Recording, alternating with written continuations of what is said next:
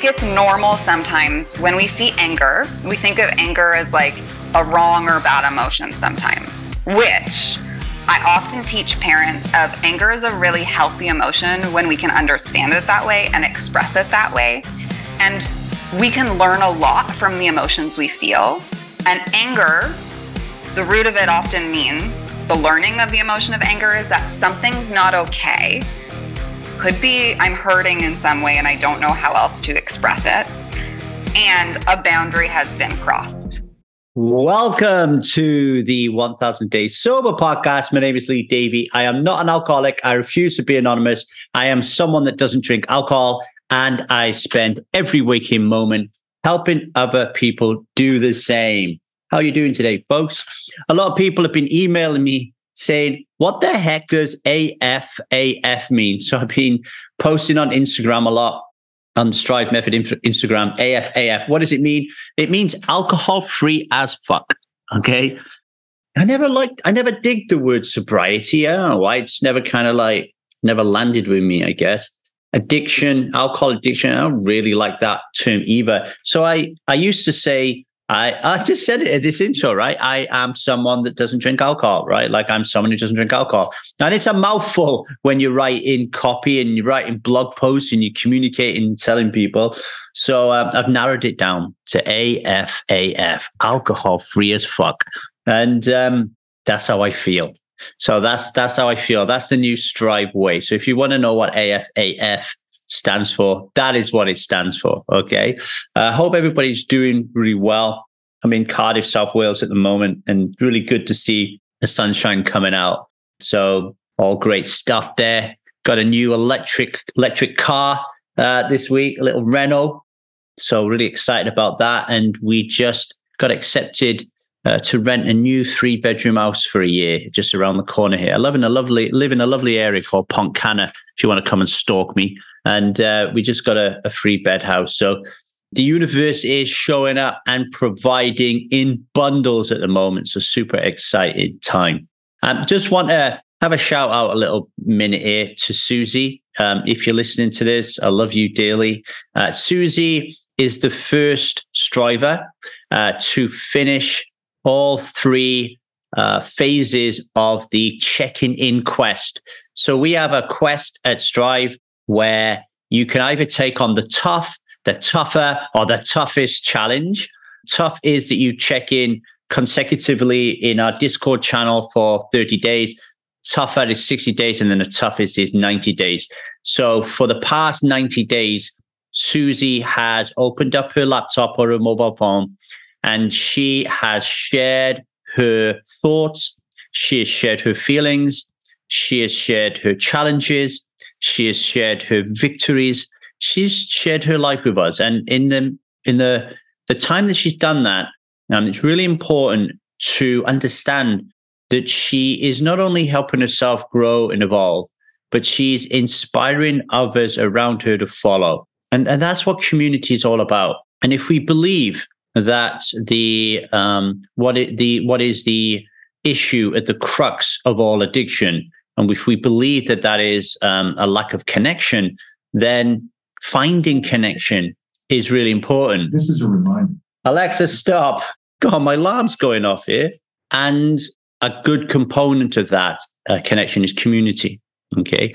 And there is no community unless somebody goes first. And in this space that we're in, where we are struggling with our relationship with alcohol, I find that people find it very difficult to go first. So when we have somebody like Susie, who was in that space at one time, find the power within her innate wisdom to go ahead and go first, it is super important for the community. So find people like Susie and surround yourself with people like Susie, because you're going to need them. All right. You're going to need them. So she has done that. She checked in for 90 days. I think she's currently over 100 days. So it's just now a part of her life. It's part of her daily routine. It's a good, healthy, positive habit that has taken the space of a habit that was once what we would say, quote unquote, unhealthy or bad, right? So that's really important. And what happens when you achieve these goals is she receives points. So in Strive, we work towards giving you points in different areas of your life, such as In this case, with checking in, we gave her, she earned 60 courage points. Now, here's the thing. If you look at Susie's quiz scorecard, she rates really highly in courage and confidence, right? And I was saying to the group this week, she's done quests that improve her courage and confidence. She's done them. She's smashed them. She's got the points for them. But most importantly, she's from the UK and she's currently in New Zealand on a business trip, which absolutely terrified the pants off her to start out with. And she's smashing it over there because her courage and her confidence is really high. And I pointed out to her, I said, it's no coincidence that you did these quests. You took them on, you did them, you smashed them. And now actually you've embodied that courage and confidence, which is what I wanted with this revised version of the Strive method. I didn't want people to just rationally, intellectually understand things. I really wanted them to embody this. And Susie says, yeah, and I'm feeling really connected with everybody out here.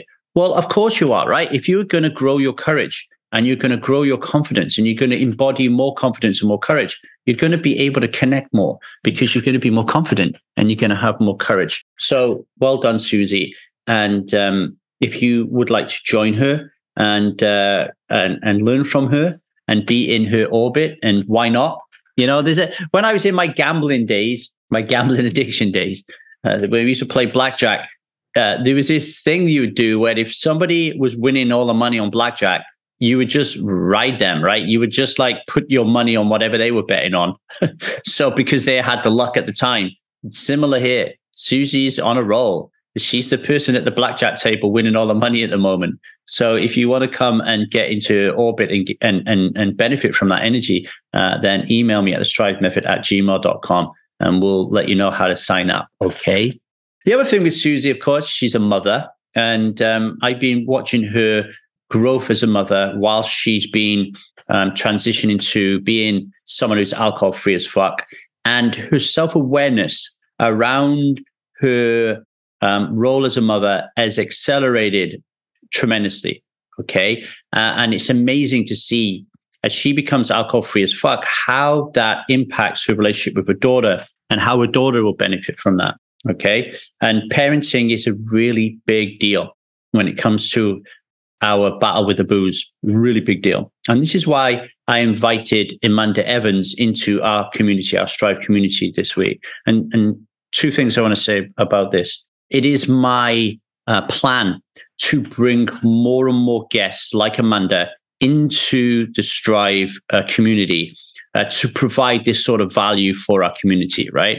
It is not my plan to release all of them in the podcast world, okay? So if you really enjoy this podcast episode with Amanda today, then I strongly suggest you consider signing up for a Strive Method subscription, because you will then get exclusive access to high caliber, quality of coaches like Amanda that are going to raise your game in different areas. This is where Strive really stands out.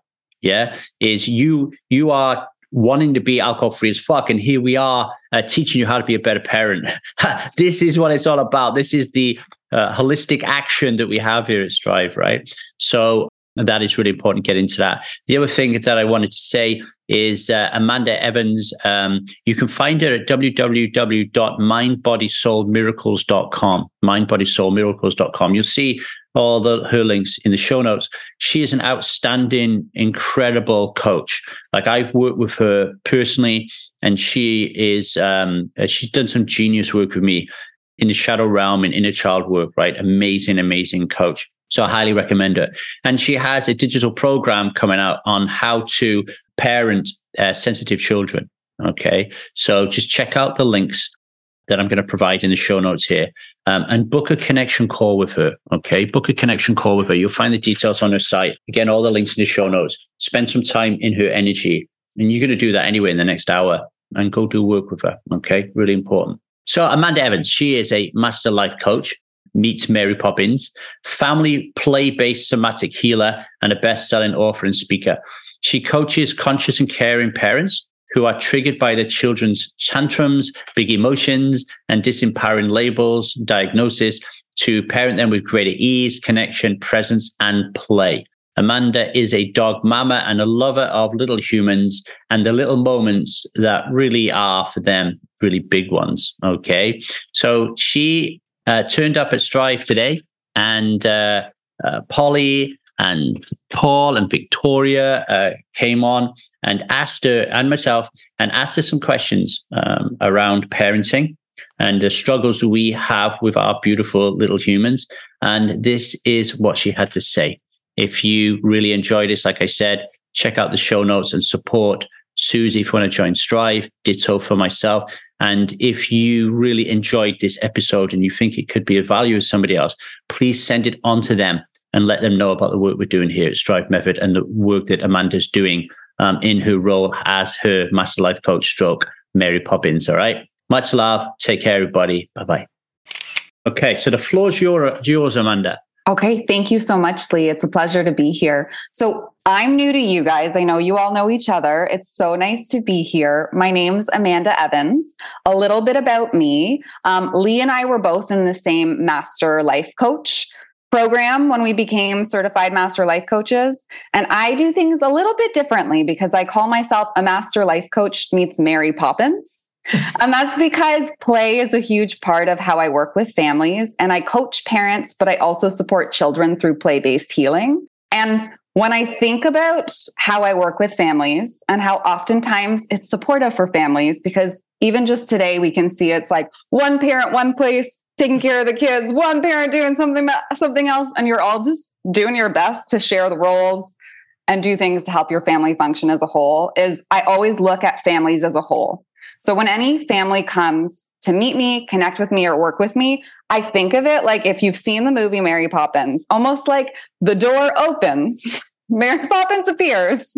She has her toolbox of like, here's the things we can do. But sometimes it's about looking at the family as a whole and saying, who needs the most support at this time? And how can we create something that's going to help everybody thrive?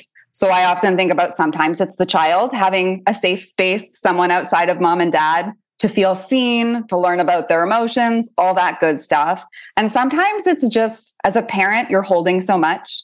Sometimes you need someone to hold space for you and have that safe space to talk through things, to see things in a different and new way. So that's a little bit about me. And I got into this work because I had a personal healing journey where I grew up as a really sensitive kid. And then in my 20s, I had a brain injury, which really was super, super challenging.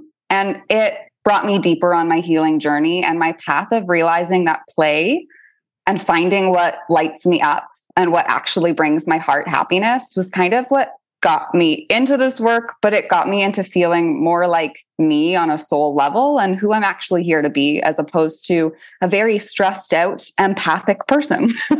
So that's a little bit about me and my journey and what I do. Okay. Thank you for that, Amanda. So we'll open it up to questions. I got some questions here. Susie sent me some questions as well. Awesome. But Polly, Paul, one of you go first. It doesn't matter who. Polly, you got something you would like to ask Amanda? And then we'll go for Paul. I've got so much I want to ask Amanda. But, I love the excitement.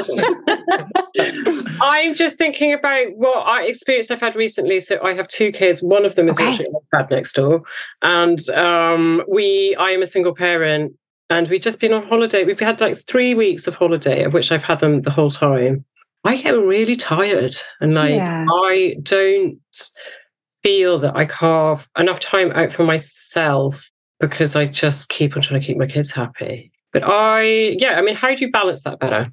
I think that's a really beautiful question because you have such awareness already. So I just want to validate you first of like, you have awareness of it's a lot to be a single parent and you're juggling all the roles. So I just want you to feel seen in that and how beautiful it is that you're showing up for it all.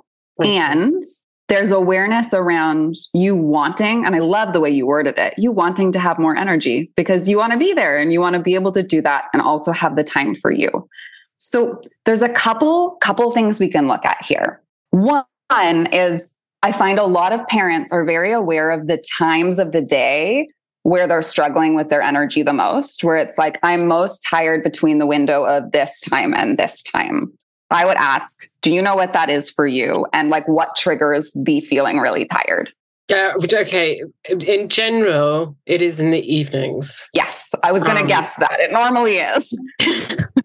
it's around kind of like story time, bedtime. Yeah. Just sometimes I'm just really not very into it. And the kids pick up on that too. Yeah, totally. Kids can feel it all, right? They know. We in families we tend to mirror each other and know how we're all feeling. So I'm curious. This is where we're going to dig in a little bit more, because sometimes our energy or where we feel the most tired, sometimes it is because we've been doing a lot of things.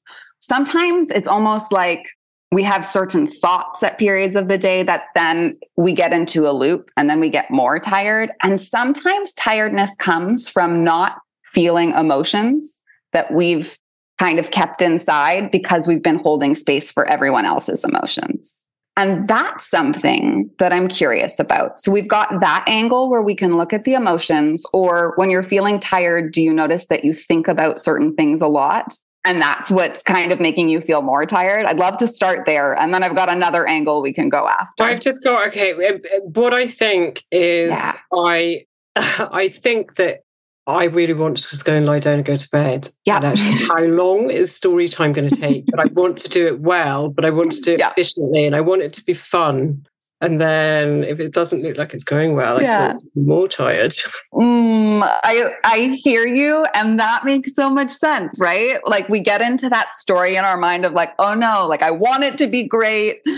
Oh no, I'm going to feel more tired. And I think that's really normal. And I would be curious if you can bring compassion to your mind and the stories in those moments, of almost like interrupt it with compassion of like, okay, I hear that you want to go into that story. I forgive you. I know you want to show up to this. And then ask yourself, how can I make this more fun? I think that sounds like a really good plan moving forward. Yeah. Yeah, because your intention that is so beautiful and clear is you want it to be a great story time. And if you can have more fun with it first, then your children are going to have more fun with it. And is there something that you need to do before you go to story time that can give yourself almost like a micro moment to yourself? Because it could be just 2 minutes of something that brings you joy or calm or peace. And your children are going to learn that mom needs that before we have story time. And then we're all going to feel a lot better. I think that would help. I think also some kind of reading some kind of books which are really interesting and would work for children. Like we've finished all the Roald Dahl books, but we can start again. Yeah, thank you. What would bring you joy? Are there stories that you would love to read that you think your children would love and you?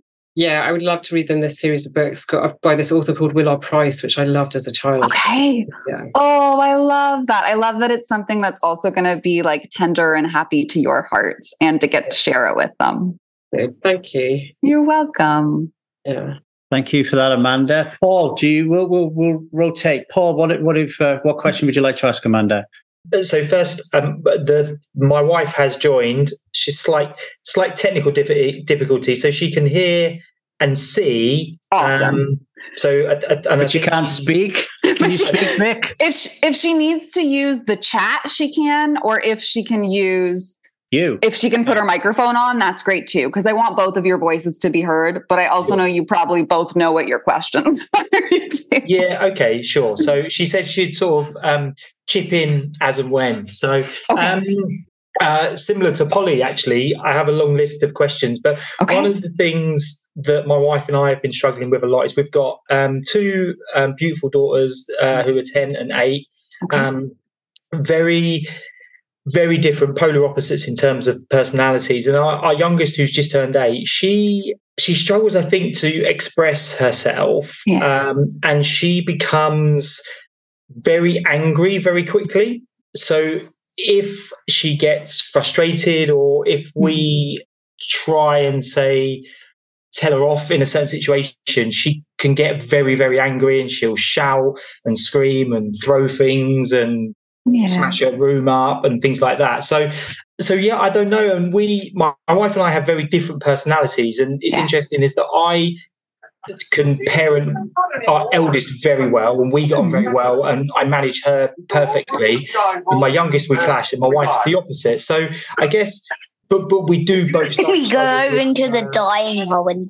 But we do that actually was my youngest, which I think is why my wife is currently muting. So I think, we were just wondering what maybe we can do to help manage that anger. And I guess it's maybe, a lack of an ability to be able to understand how she's feeling and then expressing herself, and it just comes out in anger. But so her and I clash because we kind of meet sort of not anger with anger, but anger with, then I go down that very stereotypical route of taking things away from her and telling her she's not going to get this or get that, which inevitably just leads to more eruptions, as where my wife's very passive and very good at dealing with her. And she's often say to me, like, you need to deal with her differently. And it's how you deal with, so my eldest is called Luna, my youngest is Kitty. So how you deal with Luna is very different to Kitty. So I don't know, just some maybe guidance or help around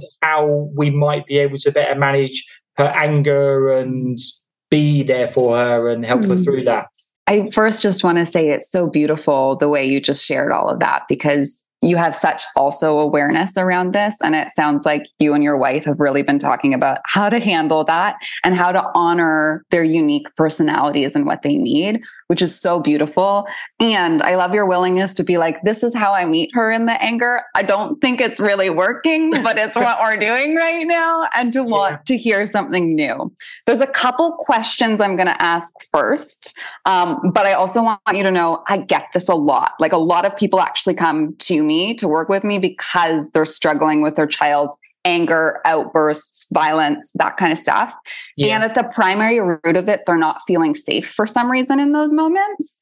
And there's something that they need. And I think it's normal sometimes when we see anger, we think of anger as like a wrong or bad emotion sometimes, which I often teach parents of anger is a really healthy emotion when we can understand it that way and express it that way. And we can learn a lot from the emotions we feel. And anger, the root of it often means, the learning of the emotion of anger is that something's not okay. Could be I'm hurting in some way and I don't know how else to express it.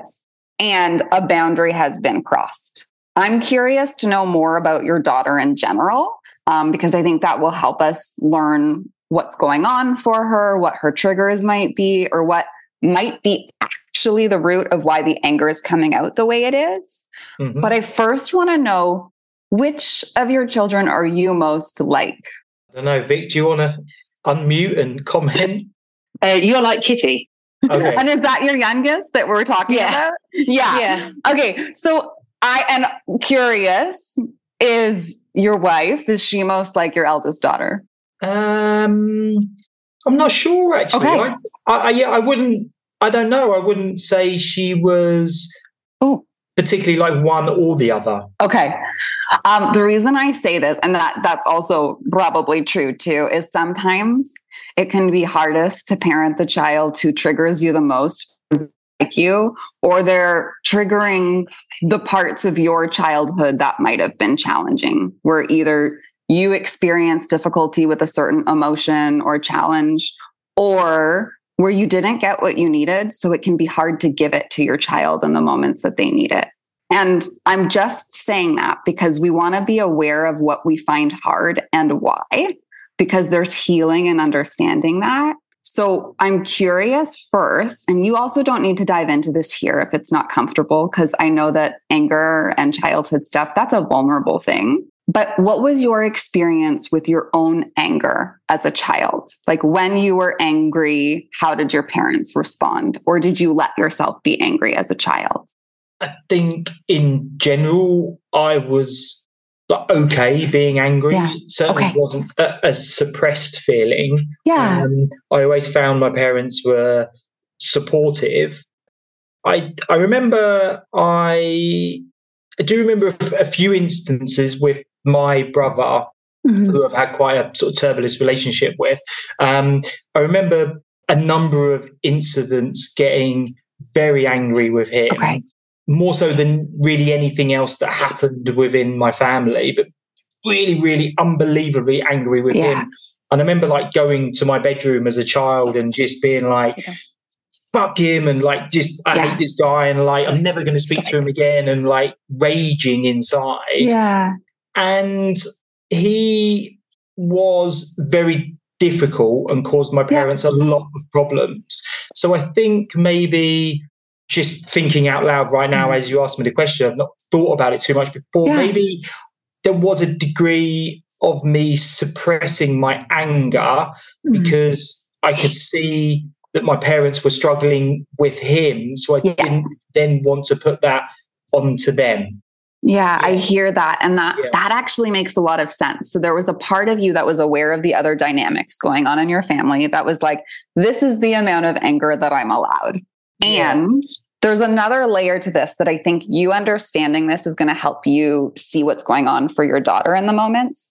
So we can use this example if this feels comfortable for you. In that moment, because this is what came up for you. In that moment that you were really angry at your brother, do you remember why you were angry or what else was going on there? Because sometimes with emotions, there's layers. Like once we feel the anger, then we get to the sadness. Once we get to the sadness, we understand the need that we had.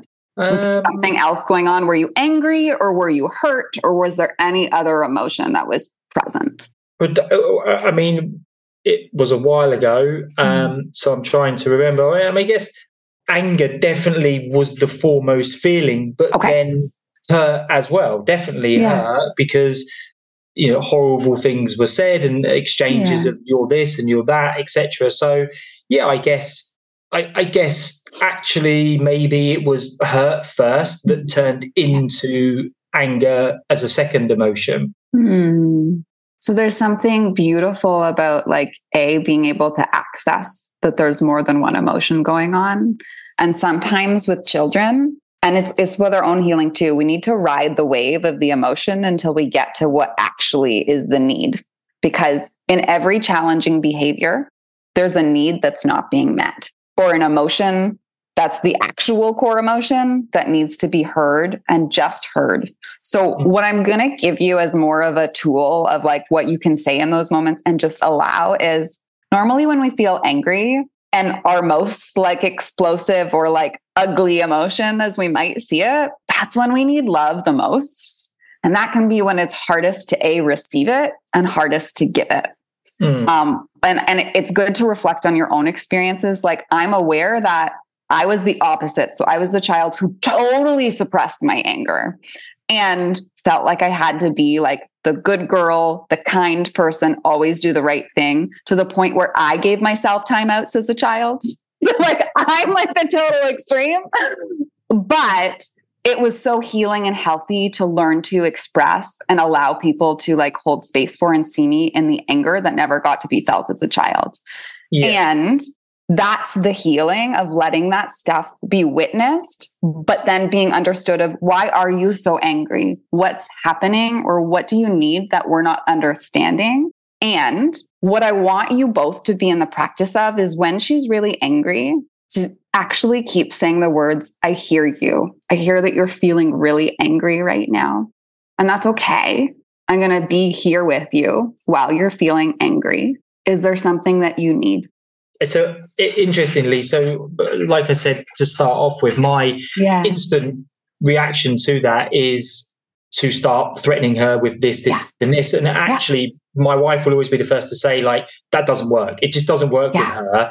And actually, there has been a few instances when I've been able to not react in that way. And sometimes I'll just lay with her in her bed and give her a cuddle. And don't say beautiful. anything. And actually, she will calm down very quickly, or just talk to her calmly, like remove the threats and remove the whatever, things. And just, sometimes we sort of like just give her 5 minutes to have her own space in her room and go back in and just be kind and gentle and talk to her softly and give her a cuddle or something. And actually that's, how we have had our most success.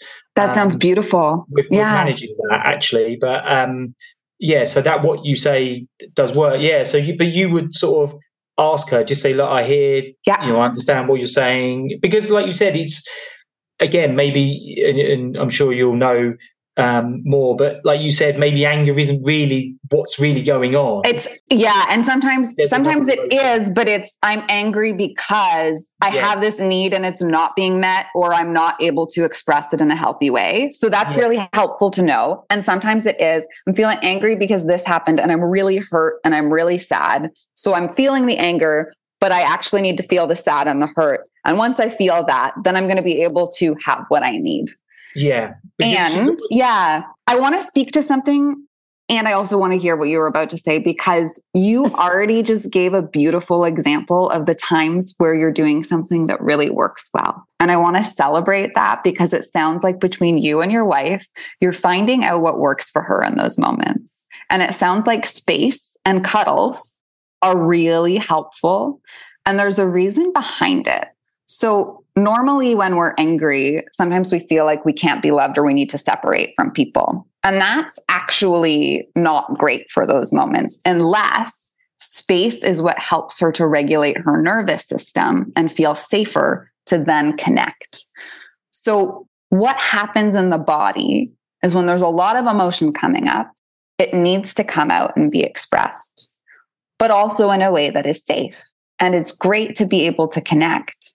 So what I want you to tune into is, what does she need in this moment? And what do you need as a parent to be able to show up and allow her to have what she needs? So if that's you both taking space, because maybe you get triggered in that moment when she's angry, you get to go soothe your trigger and give her space to get what she needs, so you can come together from a much calmer, more connected space to be able to talk about what she actually needs or actually feels. Does that make sense? Yeah, it does make perfect sense. Yeah. And what were you going to say? Because I want to hear what you were going to share. Oh, yes. So to contrast, she's actually a very thoughtful, kind individual 95% of the time. I mean, Vic, like how often would you say she has these episodes? Not very regularly at all. She's very confident in so many ways, but when she has these moments, she goes through phases of saying, I don't deserve to be your daughter. I don't belong in this family. You know, I can't love you how I should be loved, or you don't love me. Like, because she gets really, I don't really know where it comes from, because we are a very loving family. So we don't argue very much at all. Like, we have the odd bicker like everybody does.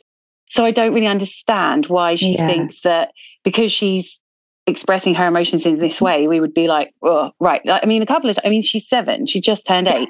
She's come downstairs with a packed bag telling us that she's leaving. And it's like, it's heartbreaking really that she's having to actually, that's what she thinks, like that we don't want her anymore. And I don't really know how to, because I couldn't love her anymore. Like, I literally couldn't. She's just so lovely. She's so loving and caring and thoughtful.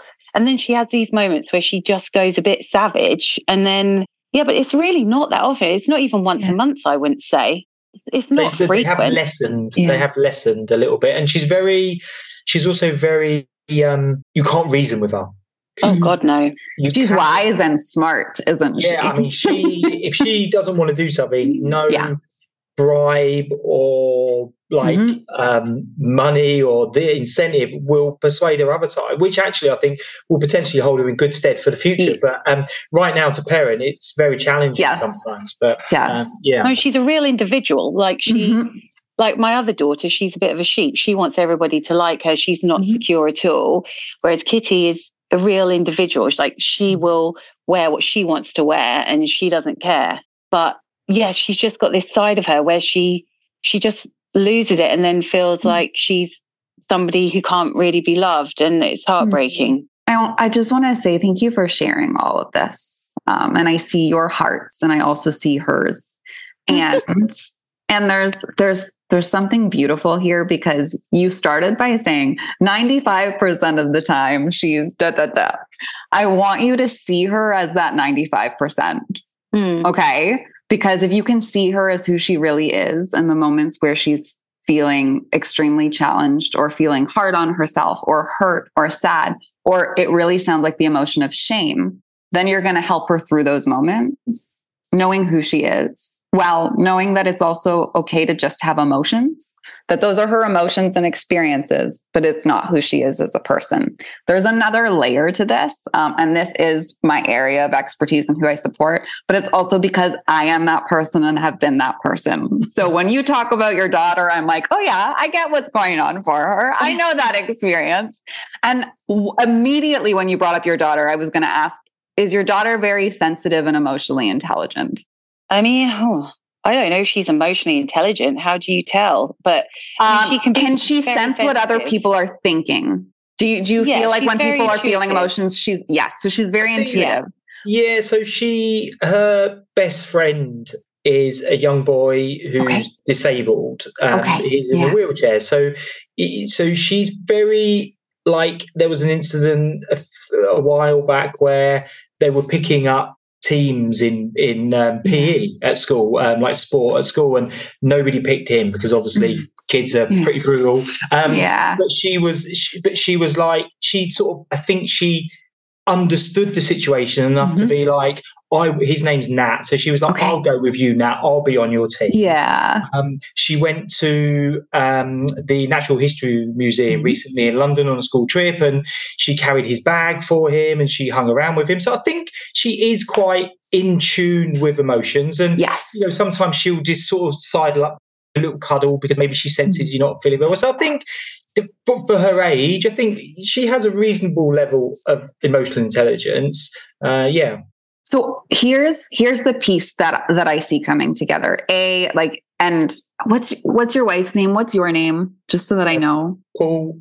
So Paul, what's Victoria. Victoria. Okay, just because it says iPhone and I don't want to call you iPhone or not call you by your name. So Victoria, you said something beautiful. And I just this is the stuff that warms my heart. I love hearing parents talk about their children.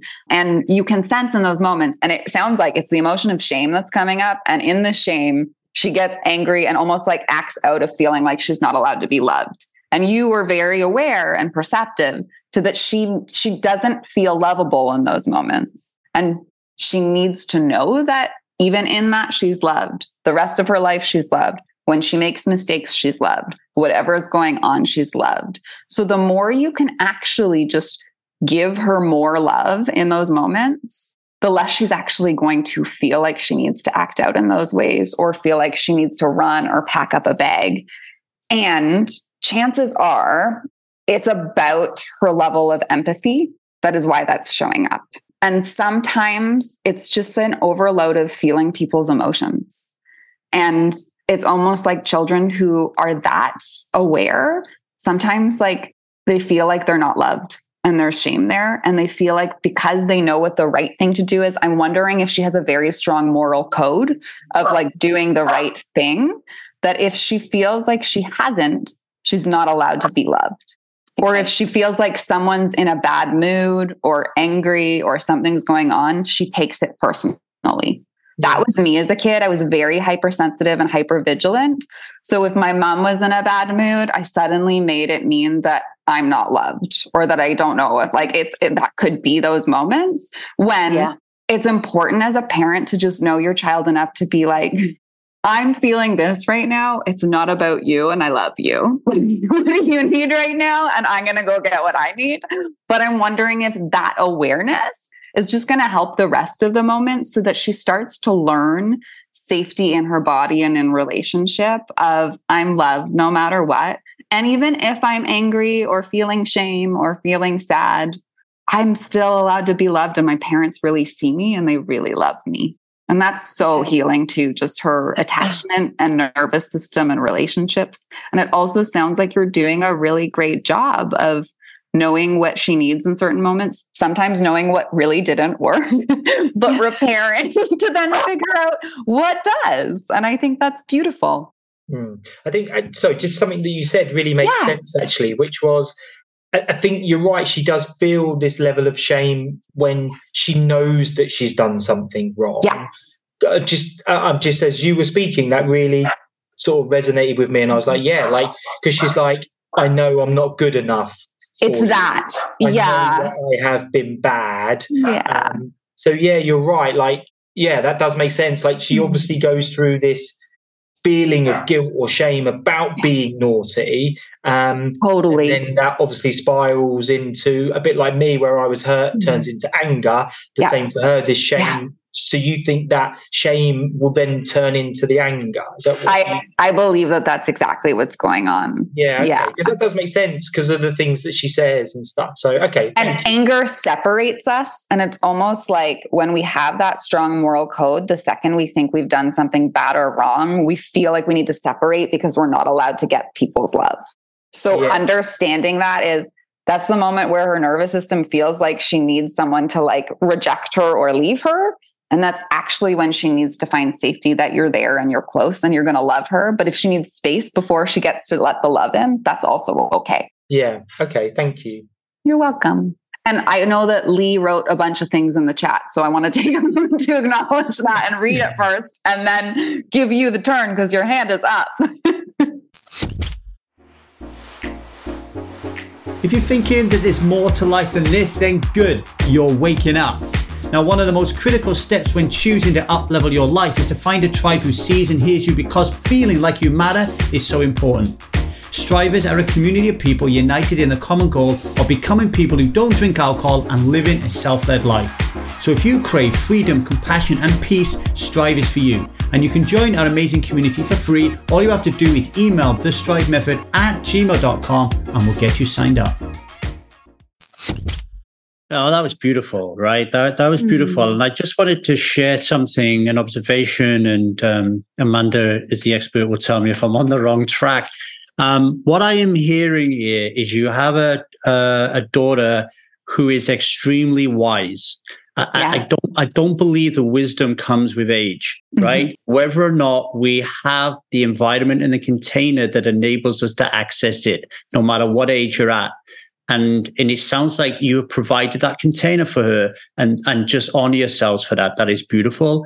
And what is she expressing to you is our superpowers, right? Mm-hmm. So it's really important as parents, when she does express these superpowers, that it's rebounded back to her that they are superpowers, so she doesn't start to become ashamed of being empathic, having wisdom, being in tune, because she could shut herself down because the reflection back is, oh, I'm not, this is not right for me to be this. And luckily, it sounds like she's strong enough to be able to stand her ground long enough for you guys to come on here and talk about it with a professional. And I just see nothing but great stuff here for Kitty. And she's very much your teacher, guys. Like, I love it. Like, she's your teacher.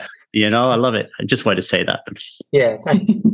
I'm sorry. And one more thing. And this is what I wrote in the comments, because I had this conversation the other day when Zia had a meltdown on Sunday, for example, was me and Liza talked about this. My way of thinking around this is when a child or anybody loses it and they're in meltdown, they've gone over the window of tolerance, the sympathetic nervous system is activated. And in that instance, they've lost access to their executive functions, right? Mm-hmm. So in that moment, if we turn around and say, if you don't do X, Y, and Z, this is going to be your consequence, we're setting them up for failure, because they will never, ever be able to do what you want them to do, because they're the Incredible Hulk in that moment. Yeah. So for me, consequence, we have to address consequence in a different way. And I would love, I'll tell you what I was thinking about the other day, and I'll hand it over to Amanda. Was for me, I'm kind of thinking more now of natural consequences. So, and I don't know where I am with this, so let me know, Amanda. But for example, if Zia has a meltdown and she's really expressing emotion and I'm letting her do it, but at the same time, there are some boundaries being crossed, there's some disrespect, and I'm being triggered, and all of a sudden I find myself in a sympathetic nervous system state, and I'm annoyed and frustrated, angry. And then she sorts her shit out and she's like, right, let's play. Yeah. For me, there's a natural consequence there that I'm not in that frame of mind, and I'm able to have a discussion with her that the consequence of and it's really balanced and nuanced, because I also want her to know that she's okay to express her emotion. But the times when it tips over a little bit, I don't know whether it's right. I'm saying I don't know whether it's right for me to say, hey, there's a natural consequence here right now that I just don't feel it. Like this has happened and I don't feel it and I need some time. Daddy needs some time to sort of shit out. What do you think about that? And how could you advise me to consequences? Online, so I really just love the way you worded this and your curiosity here of like, do consequences come in here, or how do we navigate it when you're realizing that suddenly you're in your sympathetic nervous system? And so is she. And this is actually like the foundation of, I have digital coaching programs for parents, but my foundation is the stay and play module of how we actually move from fight or flight or freeze or people pleasing into your parasympathetic nervous system so that you're safe to be able to connect and share, you and your child, and repair when needed, because we're not perfect and we're all going to make mistakes. And I think it's important for us to be able to have those conversations. And what I often tell parents is that the best thing you can do, but there's more than this. So I want to talk to the things you said. The best thing you can actually do is when you're triggered and in fight or flight, and your child is triggered and in fight or flight, which could be they're having a big outburst, meltdown, tantrum, all the things. That makes sense for you to be a little triggered and in your sympathetic nervous system sometimes, because you're like, oh no, what do I do? And sometimes it can be triggering your own wounds as a parent. So the best thing you can do is you want them to feel safe, but you need to feel safe in order to hold a safe space for your child to express. And sometimes to even be able to hold a boundary. It can be really hard to hold a boundary when you're not feeling safe. So the best thing you can do is find safety. And I often tell parents to play, be like I don't know about where you guys are in the world, but I remember being young and firefighters would come into kindergarten classrooms and do the whole stop, drop, and roll of like, when there's a fire, you stop, drop, and roll. And I talk about like, you pause and you play, whether that's getting out a puzzle, whether that's starting to act something out with their like Barbies, or whether that's just putting on some music and saying, I need some space for a minute, but we're going to come back and we're going to talk about this. But it's filling up your cup or like your love bucket to be able to then be there for them. And I also know that sometimes the moments are so supercharged with emotion, but it's really hard to do that. And I'm going to give an example, because what you're saying, Lee, is great, is you want her to healthily express the emotion. You want her to be able to get it out. And she also needs to do that safely so it's not hurting you. And it sounds like, is that the boundary that you feel is being crossed?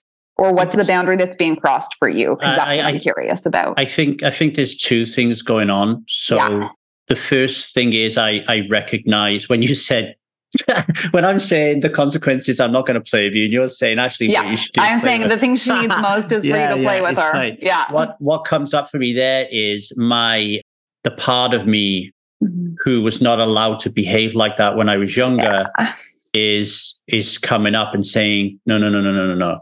She is not going to be played with right now because she is out of control. So before I play with her, I need to think of a way of shifting. I need to think of a way of recognizing and loving and seeing and hearing that part, and to reassure it that it's okay to play with her. And I'll have a think about that. So there's Can we do something right here, actually, Lee? I'm wondering if you're ready for an experiential thing. You're going to get me crying again. I tend to have that superpower, but we don't need to if it's not needed. Only whatever you need. So here's what I'm wondering. We know it's really hard to give something we didn't get. And I hear a lot of parents saying almost like they feel, or their inner child feels resentful when they're giving something to their child that they never got, which I think parents can feel shame about that. But also, like, let's just out the fact that sometimes that emotion can come up of like, in that moment, how does my child get to be played with when I was punished, or when this happened to me? Like, I didn't get that thing because this happened. Your brain's like, I don't know if that's the right thing to do. Do I play with them? Do I give them that? Am I teaching them something that's not okay? And also there's a hurt in there because your inner child didn't get that same love and connection. Yeah. And I want to like help you rewire that attachment so that it doesn't need to come up. And I'm curious if you're open to closing your eyes and trying a visualization with me. Okay. So I want you to go back. We're going to do the thing. I know you already know this because you're trained in this. So we're going to imagine that there is like a movie screen, almost like you're watching those old VHSs. And it's where your third eye is. You're seeing it in front as if you're looking at this movie screen. And when you're looking at the movie screen, you're you today. I want you to imagine that we're rewinding and we're rewinding and we're rewinding until you're at an age where something happened, you were aggressive or angry, and you felt like you got a consequence and something was taken away from you or you were punished. And you felt bad or wrong, most likely. Now, I want you to imagine someone you really love coming in and giving you what you needed. Maybe they sat down with you and said, do you want to play this video game, or do you want to read a book, or do you want to do that thing that you really love? Because I want to know what's going on in your heart. I want to know what emotions you're feeling and how I can help you. I want you to imagine that, but to feel what that would feel like in your nervous system, to receive that. And if it feels hard, I just want you to breathe into it more, because there could be parts of you that feel resistant to that. And that's okay, but you just breathe a little bit more. And if you need to imagine even just like present you giving that younger you a big hug, you can give yourself that hug. And you can bring that to the moments that you need to parent little you so that you can be there and play with your daughter when she needs it. And you take as much time as you need, but when you're ready, you can open your eyes. So I went back to a moment where I'm picking I had wood chip wallpaper in my bedroom, and I'm picking the wood out. And my dad comes in and says, if you keep doing that, I'll send you to a home. And this is short. This is just after I understand he's not my real dad.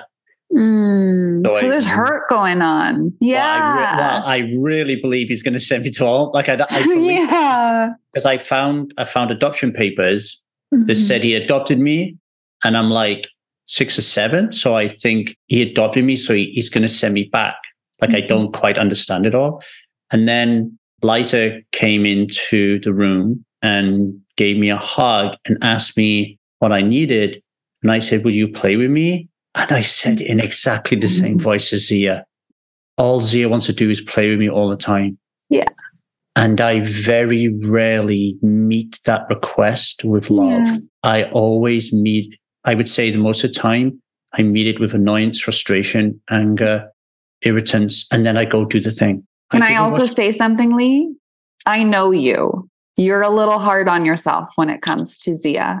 And do you remember, I need to bring this back for you. Do you remember how your goal in your project for Elementum was playing with Zia?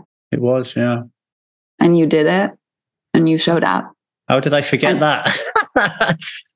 Yeah. Because our brains have a really fun negativity bias that likes to forget all of the awesome things we do and the moments we are showing up the way we want to. I wanted to bring that back because I know that sometimes personally, depending on where we're at, we need to remind ourselves of where we're doing a great job and on what our wins are, more than we're focusing on the things we think we need to be doing better. And that's of benefit to your child and your family. And I also want to hear what you had to say. But I felt that you needed that loving reminder. I'm glad you gave me that loving reminder because it just shook me up a little bit, and it just it reminds me that if I said to Zia, Mum or Dad, she'd go Mum. If I said, who do you want to take you to bed, Mum or Dad? Mum. Cuddles, Mum. Who do you want to play with you, Mum or Dad? Dad. Every time, right? so here's a kid who's like, if I want to play with my dad. And as you quite rightly reminded me, my project was all about spending more time with her. And we carved out a beautiful routine before bedtime where we played with her doll's house. And that has expanded into like incredible spurts of creativity. She writes stories, she creates stories, she like, and we intertwine and we combat that. So yeah, the fact that I've had a hard day at work and then she wants to play and I'm a little bit in pattern, I'm not going to take that as who I am. I am trying really hard. Yeah. And I think we're going to come back to this because I want to bring it back to what I said originally to Polly. If there are things you need to do to fill up your cup before you play with her, that's also okay. And also, we're human. We might not feel like a 10 out of 10. I'm so into this play moment all the time. Even like I have a dog right over there. And his love language is play. And I feel like he matches me in that way, but I'm not always, woohoo, let's do this. And same thing with children. There might be moments that I need to talk myself into feeling that level of joy first, or get myself to that level of joy before I go into connection. And the same goes in every relationship of your life. Like, it's okay because you're human, but honor what your emotion is first. Say, my favorite question is, how can I make this more fun? And if you can, tend to whatever you actually feel, because that's real, be real with what you're feeling. And then ask yourself the question, how can I make this more fun? And then go play. You're going to have a lot more fun and stop feeling bad about the times where you weren't a 10 out of 10. Because you don't need to be a 10 out of 10 all the time. This play and this fun as well with our children is there's a meta payoff here for me. I don't know if this is I don't know if anybody else can land with this, but I was talking to my coach this morning, and I was saying to her how I'm going through another one of those phases in my life where I'm feeling strong enough to come out more. Okay, so like I'm still not sure who I am, and so because of that, I'm still aware that I'm wearing certain masks when I'm around people, especially people I love. And in the last couple of days, I realized that I'm a little bit more confident to be a little bit more vulnerable of expressing who I really am to the people who matter to me, and I'm not scared as much, right? And one of the things that happened with all this conversation, obviously we did a lot of inner child work, was this realization that I don't play enough, right? Like the coach said to me, what do you do when you play? And outside of Zia and Jude, and I'm like, I don't play. And she said, what did you like to play? Well, I like to play video games. When was the last time you played video games? 12 years ago. And so actually learning to be able to show up for your child. And I think there's a difference between mindful, above the line, self-led play and below the line, unconscious, going through the motion play.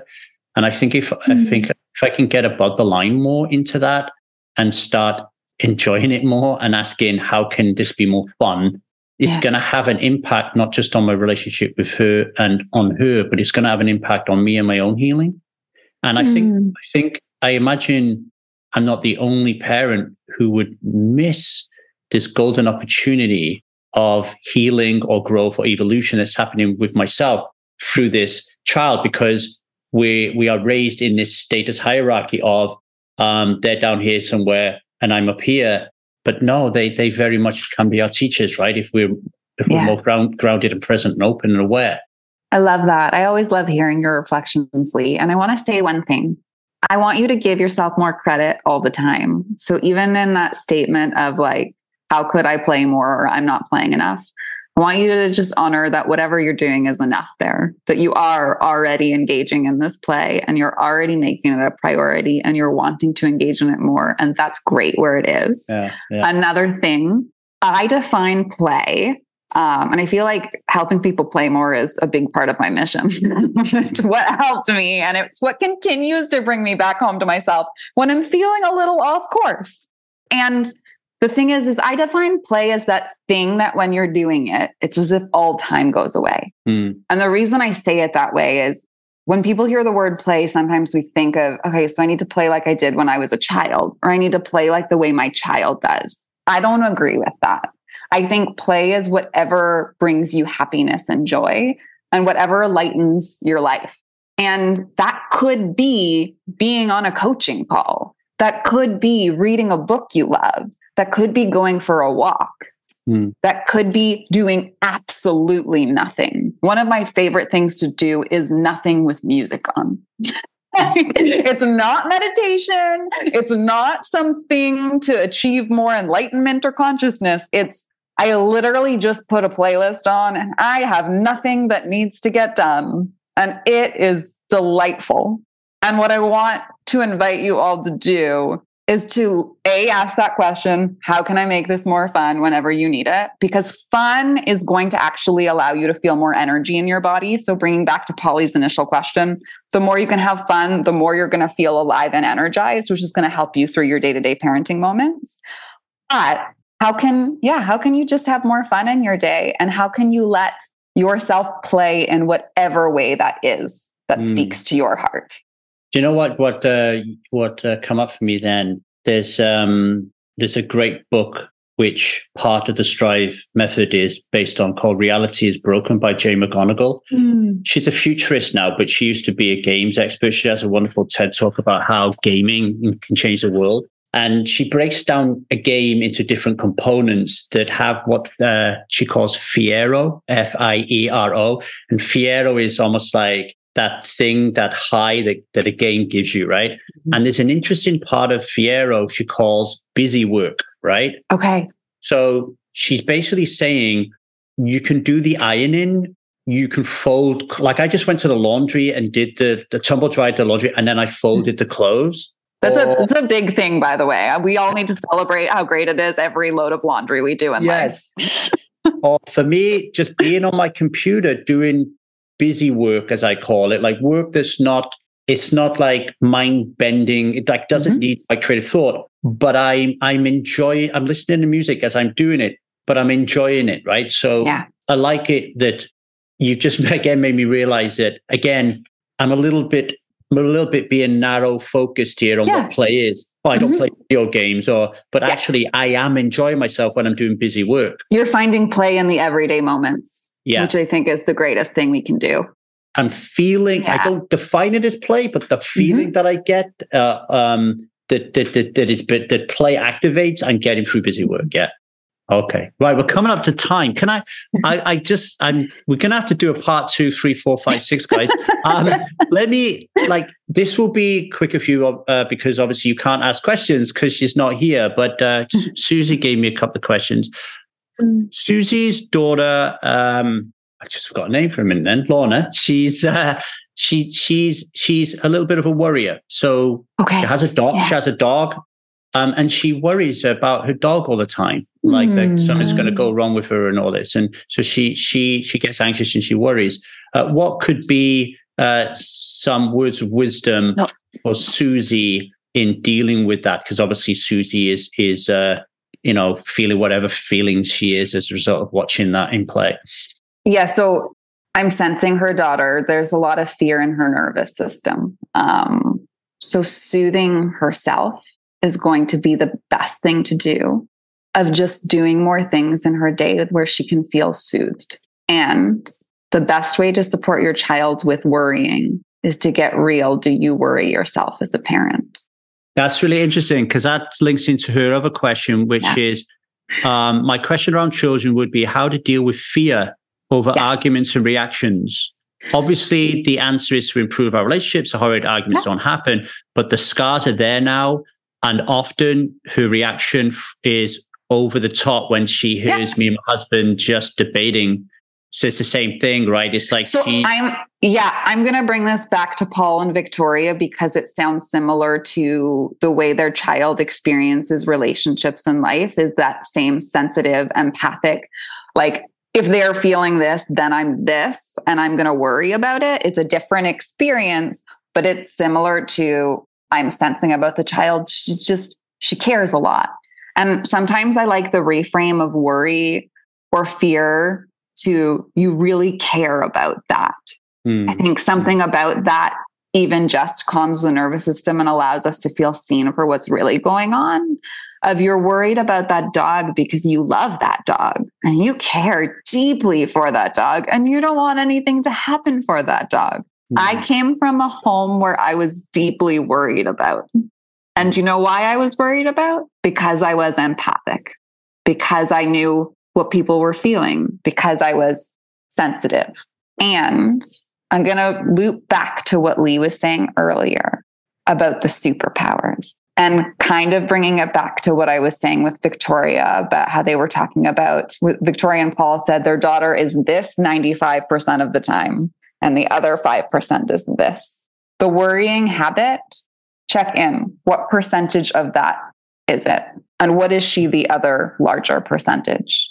Because the more we look at who our children are and celebrate them and their wins and their strengths, the more we see them as that, the more they be more of that.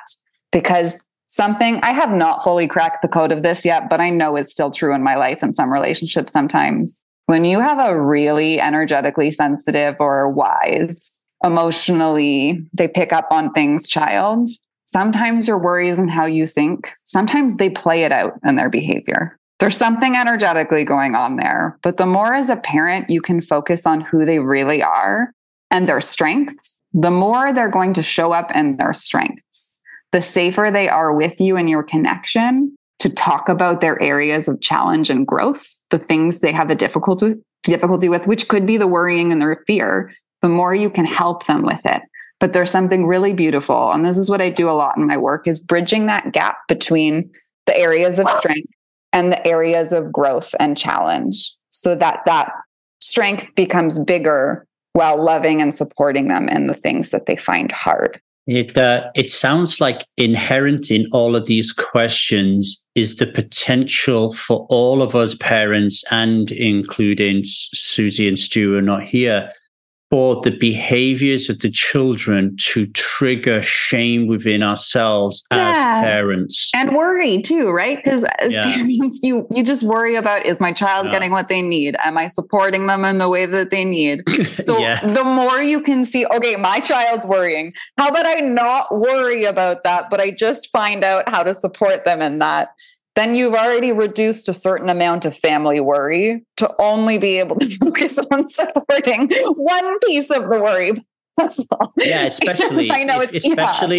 especially if you're dealing with highly sensitive, highly intelligent children. Yeah. If we are not working on our own shit, we could be creating this very signals that it's like a cycle, right? Like we could be creating the very signals that they're responding to, like it's boom, boom, boom, boom, boom, boom, boom, because Zia could be feeling really anxious because she's picking up on my shame, and my shame is coming up because I'm worried that she's picking up on these things. It's totally it. There's that like ripple effect, and it's becoming aware of it and not making it worse because you're like, oh no, I'm creating that. It's like, yes, okay, I can see that.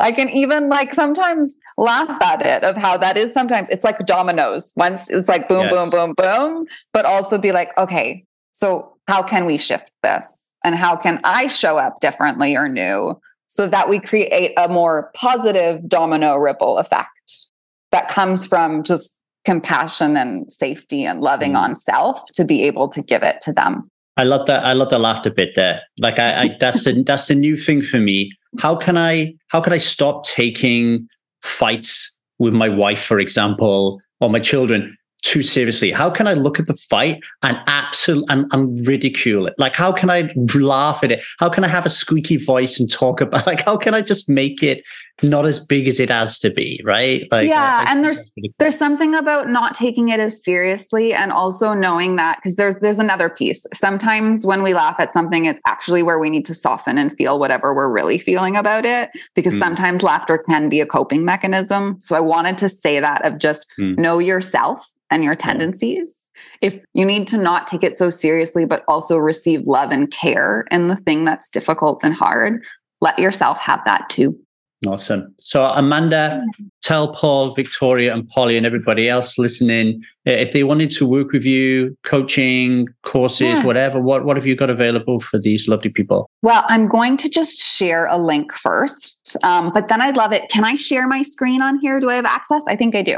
So here's a link that if something we talked about, or if you're realizing you're wanting more support for you yourself as a parent or for your child, you can book a connection call that's just 30 minutes for me to get to know you better, hear more about your family. And then if there is a service of mine that feels supportive, I'll tell you more about it. I love supporting children in my play-based healing program, which really is a lot of sensitive and intuitive children who get that safe space to really let that area of their superpowers and their strengths grow while having somebody else who's not mom or dad help them in the challenges and the emotions, and understanding where they don't feel safe so they can feel safe in more situations and feel more confident in themselves.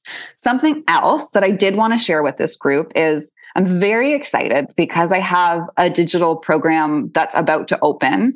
And it's funny because it's just so many of the conversations we had today are like, yes, this is why this program is coming out, because this really is what it's for. It's called the Supporting Your Sensitive Child Bundle. And it's a mini 3-week program that really is, and I say sensitive, it can mean many things. I don't like labels because I don't want to put anyone in a box, because like I talked about, we all have different areas of strengths and areas of challenge.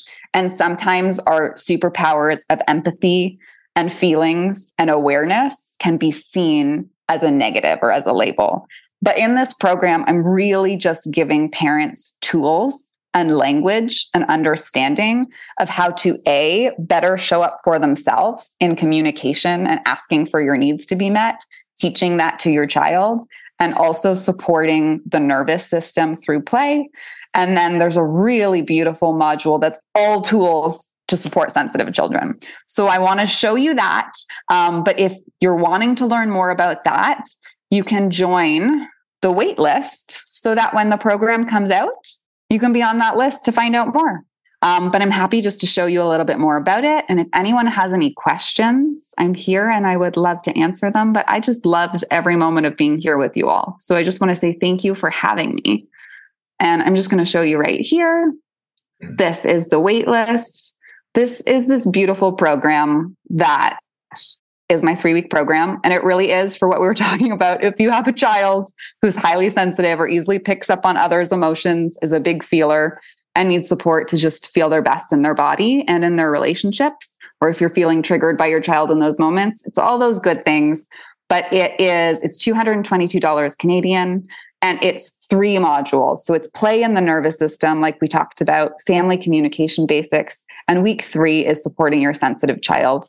And it's all the things that I pretty much use in my play-based practice with children, but in a way that I'm teaching it to parents so that in those moments, you have more tools of how to move through the difficult emotions and challenging tantrums and behaviors so that you can support your child to feel safer to communicate. And the beautiful thing is it also includes a Slack group so that parents can be supported in their questions and to celebrate and share the wins. So that's a little bit about the program. And I also just want to say thank you, because it was such a gift to be here with you all. And I love the awareness that you all have as parents, the way you're talking about your children, and also your commitment to show up for them the way you do. It's a true honor to get to meet with groups like you and to get to hear your really beautiful questions and shares. So thank you for having me. I just want to say, me and Liza would definitely be getting that program. A couple of things, guys. I've never seen that before, but 222 Canadian is an absolute fucking steal, right? I'm just saying really just wanted to create something right now that more people can have access to, because there's a need. I was expecting to see 2222. No, not for this one.